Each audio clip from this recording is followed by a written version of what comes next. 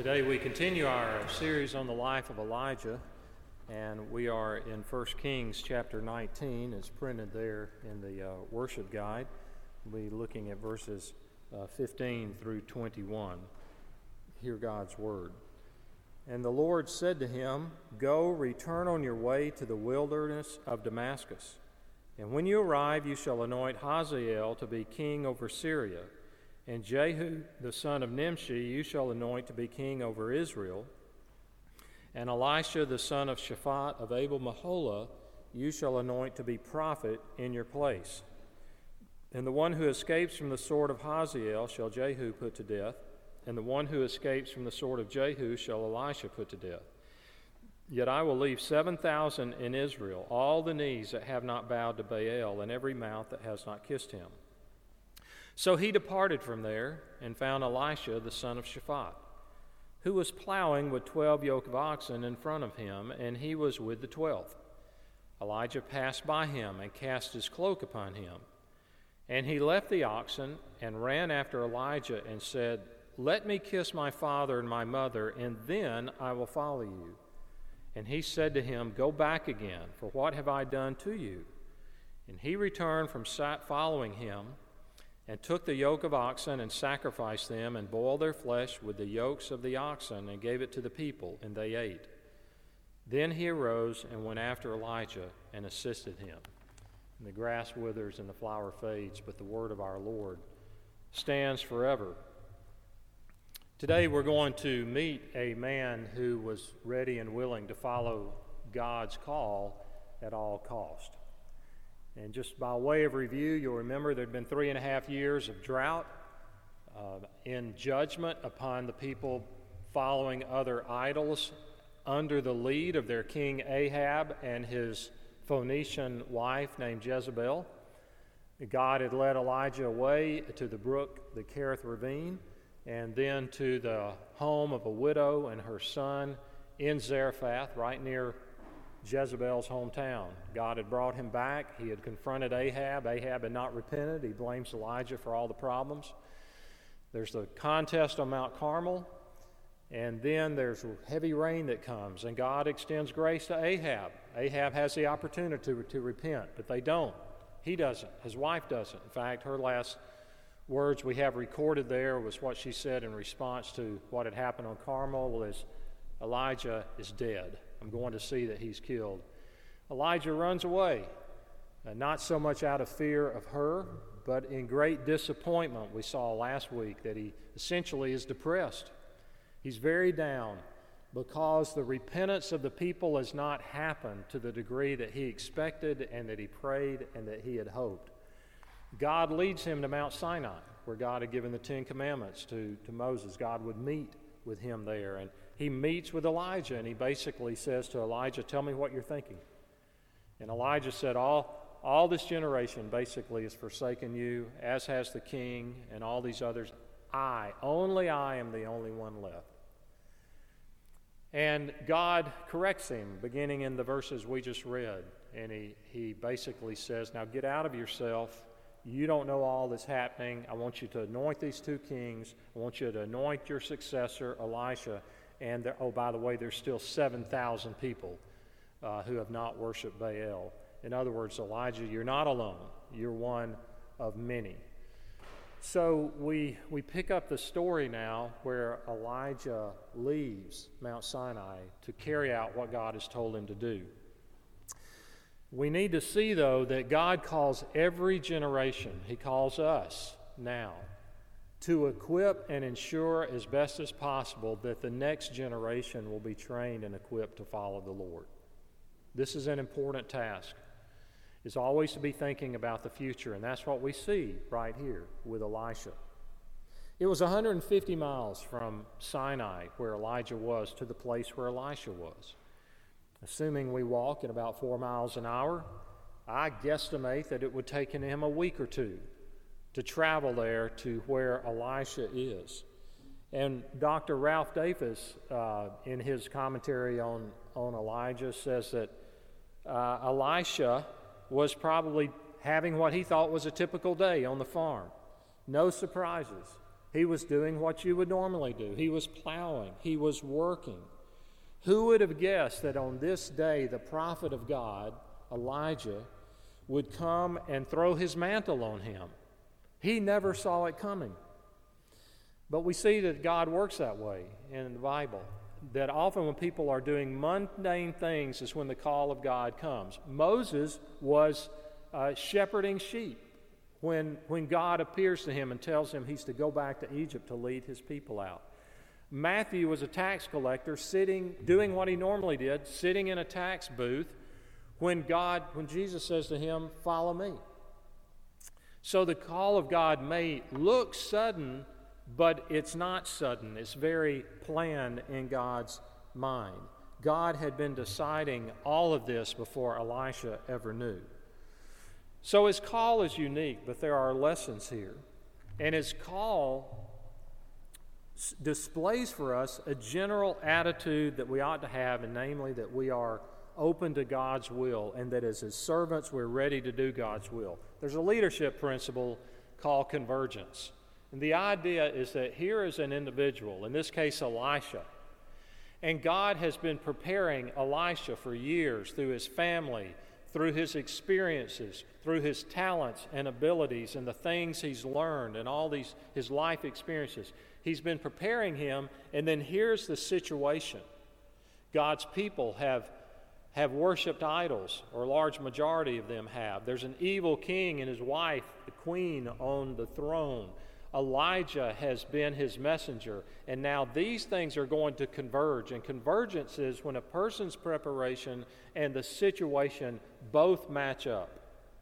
But God is at work at both, and that's what he was doing. Even though Elisha meeting with Elijah is very sudden, God had been at work all along preparing for this. And so the question is for us is, am I willing? Am I willing to follow wherever God will lead? We should live with that attitude all the time. So Elisha's response that we see in verses 20 and 21 shows us that he has a clear understanding of what is involved. He sacrifices the oxen and he gives the meat to the people. And then he uses, also what he does, he uses the yoke, his tools, to fuel the fire that cook and burn up the oxen. Why does he do that? Why does he not just release them or say, I'm going to take these back to the farm to stay? I think there's something symbolic. He knows that God is calling him away from this. He is saying goodbye to this. He will never be returning in plow fields. So in a very real sense, it's like Cortez when he landed at Veracruz with 700 men, and what they do, he set fire to their 11 ships, showing that there's no return. We're going to the interior of Mexico. We're not going back to Spain. So Elisha burns these things up, gives the meat to feed the people, and then he says in verse 20, "Let me kiss my father and my mother, and then I will follow you." Now, our first reaction may be, isn't that what Jesus warned about? When in Luke 9, he invited people to become his disciples, and then he said, another said, "I will follow you, Lord, but first permit me to say goodbye to those at home." Sound familiar? But Jesus said, no one after putting his hand to the plow and looking back is fit for the kingdom of God. But what Jesus is describing in Luke chapter 9 is not the same as with Elisha. Jesus was describing a person who says, Lord, I want to follow you. I want to be your disciple. But the whole time they've got their hand to the plow, they're looking back, wanting to return. It's a divided heart. With Elisha, he's saying, I want to go and say goodbye to my father and mother, because he knows this is it. I am leaving, and God has called me completely. So his returning to kiss his father and mother goodbye was an indication of a wholehearted commitment, not what Jesus was describing that was an indication of a divided commitment. So Elisha's commitment was wholehearted. Think of the cost that would have been involved in this. There was the cost in the area of affections. He knew that following Elijah would change his life forever. We had an infant baptism last Sunday outside. And I've lost count of how many times I've heard it or affirmed these myself, the baptismal vows. But the third question begins with, do you now unreservedly dedicate your child to God? And so forth and so on. Unreservedly dedicate your child to God. Do we understand what we are saying then? We are committing as parents. We basically are saying, this child belongs to God. My son or daughter belongs to God, and that I am to support him or her in the calling that God has on their life. Well, that may be easy if it fits your plan, but what about if it doesn't? For example, I, years ago as a campus minister, had the task one day to go to the airport and to pick up a missionary who had come to that particular campus to speak to our group with the hopes of recruiting people to come to Japan to serve short-term or long-term as missionaries. While we were riding in the car, we talked, the two of us, and I was asking him about his family, and he told me they live in Japan, and his father and his siblings live a variety of other places, but his dad and his mom lived in Colorado, I believe. And he said how his father, on occasion, either monthly, would send out an email to all of his siblings and himself, and how they stayed in touch and the support they had from the parents. Because my question was, how do they handle you being, as he told me, 16 hours by jet away? But there was nothing but support. And the security that I could tell he had in that. The best missionary biography I have ever read, and I recommend it without hesitation, is that of John G. Paton. He was a missionary born about 200 years ago in Scotland. And in his older teens, young adult, he had a heart for the South Pacific Islands, the people that lived there, that had not been reached with the gospel. And he heard at his ministers' meeting about this.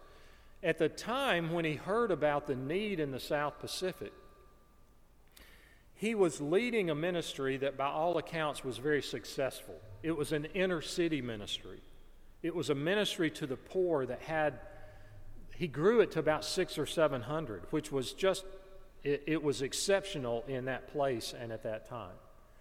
So when he began to pray about and talk to other Presbyterian ministers about going to what was called the New Hebrides, which is today called Vanuatu, it's about halfway between Hawaii and Australia, then all he got was resistance. And the resistance was, God has obviously gifted you for this work right here. Look at the fruit. It would be criminal to walk away from it. There are plenty of other people that will go there, but few people can do this. He nothing but resistance. He said no one encouraged him. But he said, no, there won't be others go there. And one of the reasons was, just about 20 years before this, the first two Protestant or any missionaries to go to Vanuatu had come from England. They were dropped off on the beach and within sight of the people on the ship were killed, cooked, and eaten by the people of Vanuatu. And so he is saying, nobody wanted to go there. Then he gets a letter from his parents. And I'm going to paraphrase. I paraphrased it, but it's my words with their basic idea, which would be very hard without the Scottish brogue for me to communicate to you. They said, "Until now, we were afraid to influence your decision. But now we must tell you why we praise God for the decision to which you've been led. Your father greatly desired to be a minister, but other responsibilities forced him to give up that idea. When you were born to us, we laid you upon the altar, our firstborn, to be consecrated if God saw fit as a missionary of the cross. And it has been our constant prayer that you might be prepared, qualified, and led to this very decision. And we pray with all our heart that the Lord may accept your offering and long spare you and give you many souls from the unreached world for your labors." And here's what John Paton wrote. From that moment, every doubt as to my path of duty forever vanished. I saw the hand of God very visibly, not only preparing me for, but now leading me to the foreign mission field. Parents, grandparents, parents in the future, parents to be, do you encourage your sons and daughters to serve the Lord regardless of the cost? That should be our posture. That's what we say in those baptismal vows. We unreservedly dedicate our children to God. So Elisha was giving up family affection when he went back to tell his father and mother goodbye. Think of the cost in the area of security. The very fact that his dad owned all these oxen, 12 pairs, 24 oxen right there, that tells us, it suggests at least in that culture at that time, that he was from a fairly well-to-do family. Not rich, but we would have called him upper middle class. Not necessarily the richest family in town, but there would have been a certain degree of creature comforts that went with that. And that can be very difficult to part with. It can be very difficult. Not necessarily that we love money, but money gives the illusion of security. And it is an illusion. And Elijah was saying goodbye to that.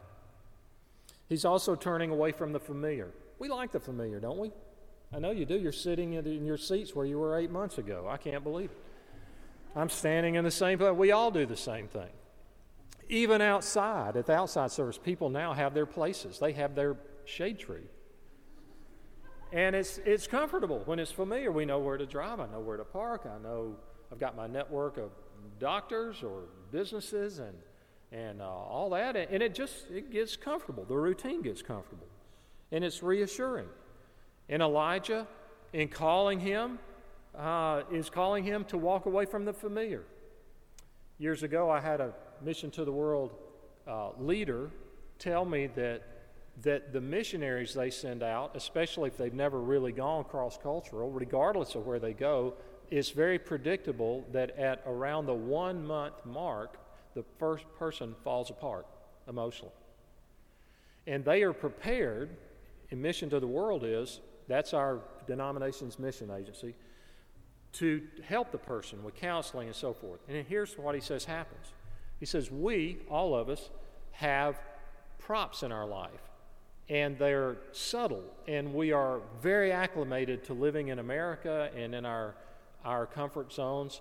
And when you're thrown into another culture, even though God's called you there and you are enthusiastic, when you're dealing with a language barrier and culture barriers and you don't know people, he said at about the 1 month mark, the props have been knocked out from under you. He said everybody goes through it. Well, Elisha was signing on to go through that. So you have to think, why would he do it? Why would Elisha make this decision? Well, he knew it mattered. And he knew it was God's will for him to do this. The same reason we follow today. So he has this farewell dinner, you might say. Gives the food away. And then it tells us in verse 21, he arose and went after Elijah and assisted him. Well, what did God call him to at that point? Did he immediately go and stand before a king like Ahab and give him the message of the Lord? Did he have a contest with the prophets of Asherah or Baal or anyone like that? Did he raise a widow's son who had died? No, nothing like that. We're told in another passage, we're given an insight as to what Elisha did for Elijah. We're told in 2 Kings chapter 3 that they referred to him as Elisha, the son of Shaphat is here, who used to pour water on the hands of Elijah. He helped Elijah wash his hands. So his call initially was to mundane servitude. There's no preaching, there's no proclamation, there's no signs and wonders, none of that. He basically was just assisting Elijah with mundane tasks. Not very outstanding piece of ministry, is it? Can you imagine forsaking all, family, everything, the farm, for this? But what do we find here? We find the biblical principle that Jesus taught that the greatest among you will be the servant of all. And that those who are faithful in small tasks within the body of Christ are the ones that the Lord will reward with greater opportunities for ministry. I mentioned before that when World War I erupted in France, that here in America, teaching at Princeton Seminary was J. Gresham Machen. J. Gresham Machen was 34 years old at that time. It was 1917. He was not married. He had achieved notoriety at the most prestigious seminary, Princeton, not only in America, but really around the world. And so there he was as a professor teaching, and yet he had a heart to go to France to help people, particularly to help the troops.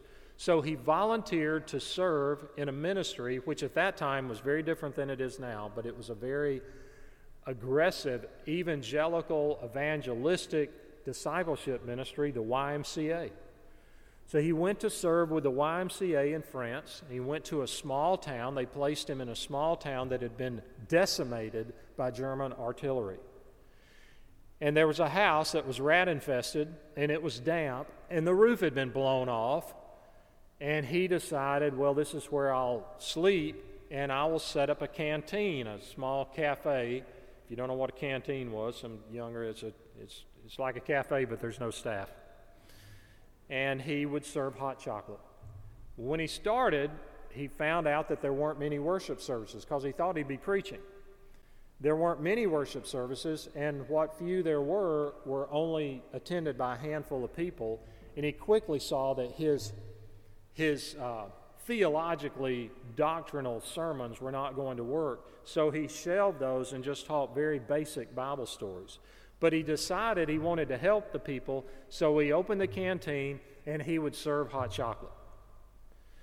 Now, hot chocolate in 1917 is not the same as today. You did not get your Carnation Instant thing and heat up the water and then pour it in, and within a couple of minutes you have hot chocolate. No, it was a far different process. It took 2 hours to prepare.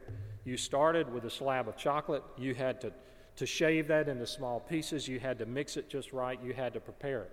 So to begin serving at 7:30 in the morning, he had to begin preparation at 5:30 in the morning in this wet house.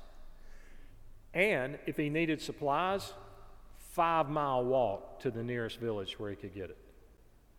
So what does God do? Later, J. Gresham Machen is used back here in America to begin the denomination Orthodox Presbyterian Church. He begins Westminster Theological Seminary in Philadelphia. He leaves this legacy from a theological standpoint in books and so forth in his leadership. Few people know, though, about this diversion during World War I of his own choice, where God took this brilliant man and put him serving hot chocolate to soldiers and villagers there in this small French town. And yet that's God's principle. That's the way he operates. So, in closing, God calls Elisha, and the text tells us he rose up and went after Elijah and served him. Pretty mundane stuff, but that was God's call. And I want you to remember that, because some of you, perhaps right now, at the present or in the near future, you're going to be in the most mundane, unrecognized, anonymous, behind-the-scenes service that you feel don't in any way use your strengths and your abilities, and you're not serving God with the full potential you think you have. And yet, God's given you the assurance He's got you there. Maybe for a week, maybe for a month, maybe for a lifetime. So carry on and serve God with joy. Now, I'll leave you with one verse that came to mind when I went to Eastern Europe, when this church sent me there to see a lot of our missionaries in Romania and Poland and the Ukraine some years ago. I was struck by the number of American widows that were serving in ministries there. And it wasn't easy. And in some cases, they were very lonely, but they had amazing ministries, especially with the younger women in the Ukraine. And they had come, they had seen, this is my opportunity to serve the Lord. And I kind of scratched my head at that. And there was one verse I read when I came back home that clarified it for me. It's in Mark chapter 10. Peter, it says, Peter began to say to him, "See, we have left everything and followed you."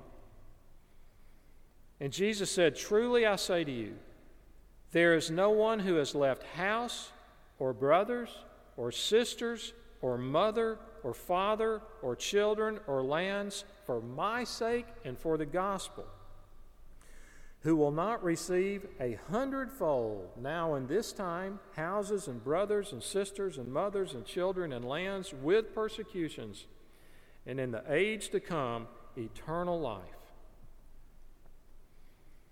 You know the Lord has you there, so carry on with joy. Let's pray together. Our Father, you know our days. They are laid out before you, and we only see a part of what's around us. And we would pray that even the example of Elisha might help us to live for what's eternal, to live for what will matter 10,000 years from now. And we pray this in Jesus' name. Amen.